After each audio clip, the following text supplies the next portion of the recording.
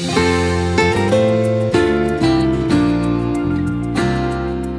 here at Focus, we're aware that you might be in a blended family. And even if it's a great situation, we know it's probably got some difficulties, especially if children are part of the mix. I'm John Fuller, along with Greg and Aaron Smalley. They lead the marriage department here. And Focus President Jim Daly spoke to Ron Deal, who has spent years working with blended couples and families. And today, Ron talks about how to become better friends with your new spouse's kids. Well, and I guess one of the things, too, is the observation temperamentally of how all the kids are dealing with the trauma of that loss. Mm-hmm. And they're, I'm a optimistic extrovert. So I'm happy, I can make it, I'm getting along. Another child may respond differently to that, right, where they literally for years will carry the burden of that situation, and they don't get out of it. Right. And you've got to be in tune with that as a parent or a step-parent. Yes. One of the things we teach step-parents is pace with the child. Pace is meet them where they are. I hate to say it, but you often get the short end of the stick as a step-parent. They're asking you to cook meals and do their laundry and take them to soccer practice, and yet they don't really give you their heart. They don't really allow you into the inner parts of their life. They just sort of ask stuff from you. And that's really a hard place to be as a step-parent. Is it fair to say, though, as a step-parent, not as the child, because you don't have the capacity, you got to earn your way in there? Yes, you do have to build that relationship. Yeah. Just like, here's another great analogy. How do you build a friendship with a new neighbor? Right. You don't run 2 doors down and, hey, you guys just moved in. I'm your new best friend. Or how about, you respect me because I told you so. Exactly. You don't say that to your neighbor. Yeah, that's right. I'm angry at you, so that should help us have a friendship. Right. That's a good analogy. That's not the way it works. Yeah. No, you have to meet that new neighbor where they are, start small, find something you have in common, and grow from that. It's hard as a step-parent to be in that specific situation because you're hoping for more. Jim, what's often behind this is a step-parent who has the biggest heart in the world for these kids, wants to help, wants to love them, wants to be considered a family member in their life, and that's such a marvelous quality about them. We're just going to say, okay, use that, but pace at a level where they can receive it. They've got a lot of emotional stuff they're working through. You just can't push yourself on them. You've got to meet them where they are. Yeah. Ron, grief strikes all of us somewhere, somehow. It's part of life. People are going to hit that grief valley. And that's one thing I wanted to cover with you because you are a specialist here. You're a tactician. You didn't grow up in a broken home. You're still married to Nan, your first wife. But you're really astute on these things and what step families need to do. And you're a minister to the step family. So I so appreciate that. But you have experienced grief. You and Nan lost a child. Speak to that life experience and tell us what happened and how that has helped you in who you are today. We lost our son Connor when he was 12. It has been 13 years. If you guys can imagine, we crossed a line this past year where it's been longer without him than we had him. And that was another aftershock. It's a milestone. You have earthquakes and then you have aftershocks. And the aftershocks don't stop. We are very well acquainted with grief and the pain that it brings to your heart and life and how it just never goes away. You learn how to walk with it. That's, I think, the challenge of grieving is learning how to walk with it.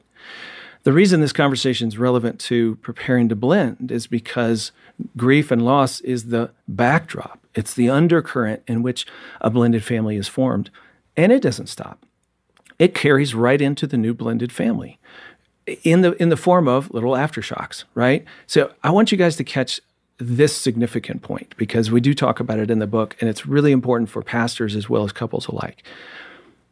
The wedding is this monumental moment where there's lots of joy and there's lots of anticipation and excitement for the couple. Their romance has culminated in a process of commitment in marriage. And for their children, it is that and all at the same time, another aftershock, another ripple of loss in the narrative of the earthquake that gave birth to this moment. So I'm thrilled Dad's walking down the aisle with this beautiful woman that's his new wife, and she is so kind to me, and she has such a big heart. And I really, really appreciate my stepmom now. And at the very same time, it feels so weird to see Dad kiss another woman.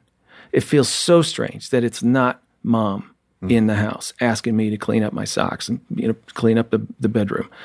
It is both and. And so with joy, sweet, comes loss, bitter.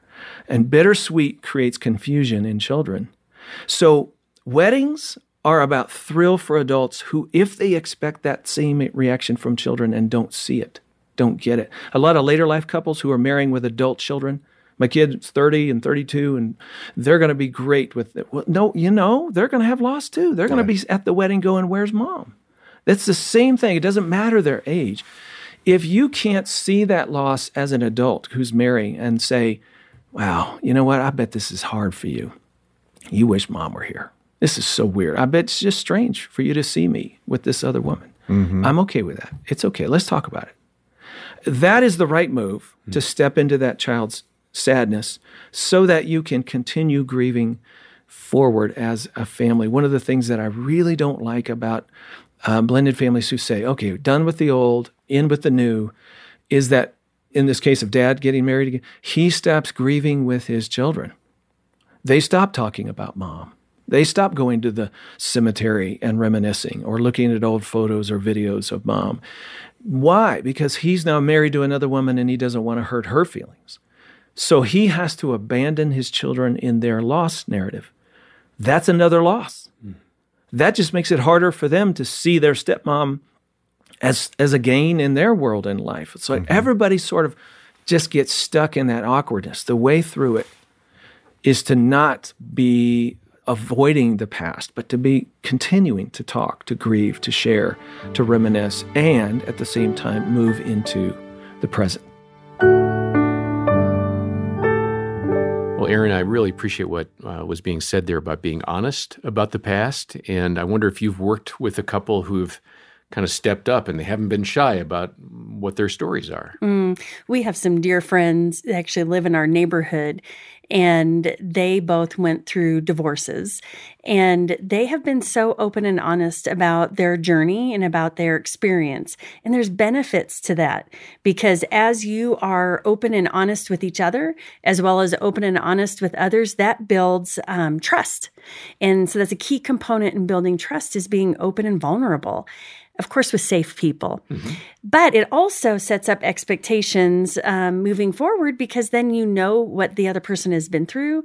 And so many times as things arise, you're like, oh yeah, that's part of what they went through back there that's showing up today in the present. Yeah. So it's just so valuable to be open and honest, as well as it encourages others. There's a term called vulnerability reciprocity. Vulnerability reciprocity. Say that. Let's try to spell that. I know. That took me 3 times to get that word out, that phrase out. But what it is when we're vulnerable, it's more likely to be reciprocated from others.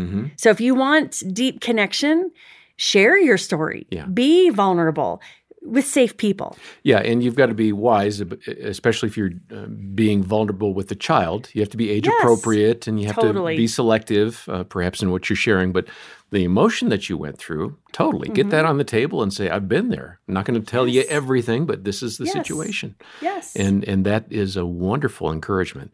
Well, if you're in a spot where you need someone to help you process some past baggage, maybe, if you haven't been vulnerable and you want to be, call our counseling team. They can provide a free consultation with you over the phone. They can hear you out. They can talk a bit with you and provide guidance. They can point you to some resources, or maybe to someone in your area with whom you can have an ongoing counseling relationship. We're going to post the details about our counseling team in the show notes. And if you just want to give them a call, the number is 800, the letter A in the word family. And by the way, that counseling team is funded by the generosity of donors. So if you haven't given to Focus on the Family lately, please do consider a gift today. When you make a monthly pledge or a one-time gift of any amount to support the work that we do, the podcast, the counseling team, the resources, we'll say thank you by sending a copy of Ron Deal's excellent book, Preparing to Blend. That's our offer today when you join the support team, so please be generous when you get in touch. You'll hear more from Ron Deal next time. And for now, on behalf of Greg and Aaron and our entire team, I'm John Fuller, and thanks for listening to the Focus on the Family Marriage Podcast.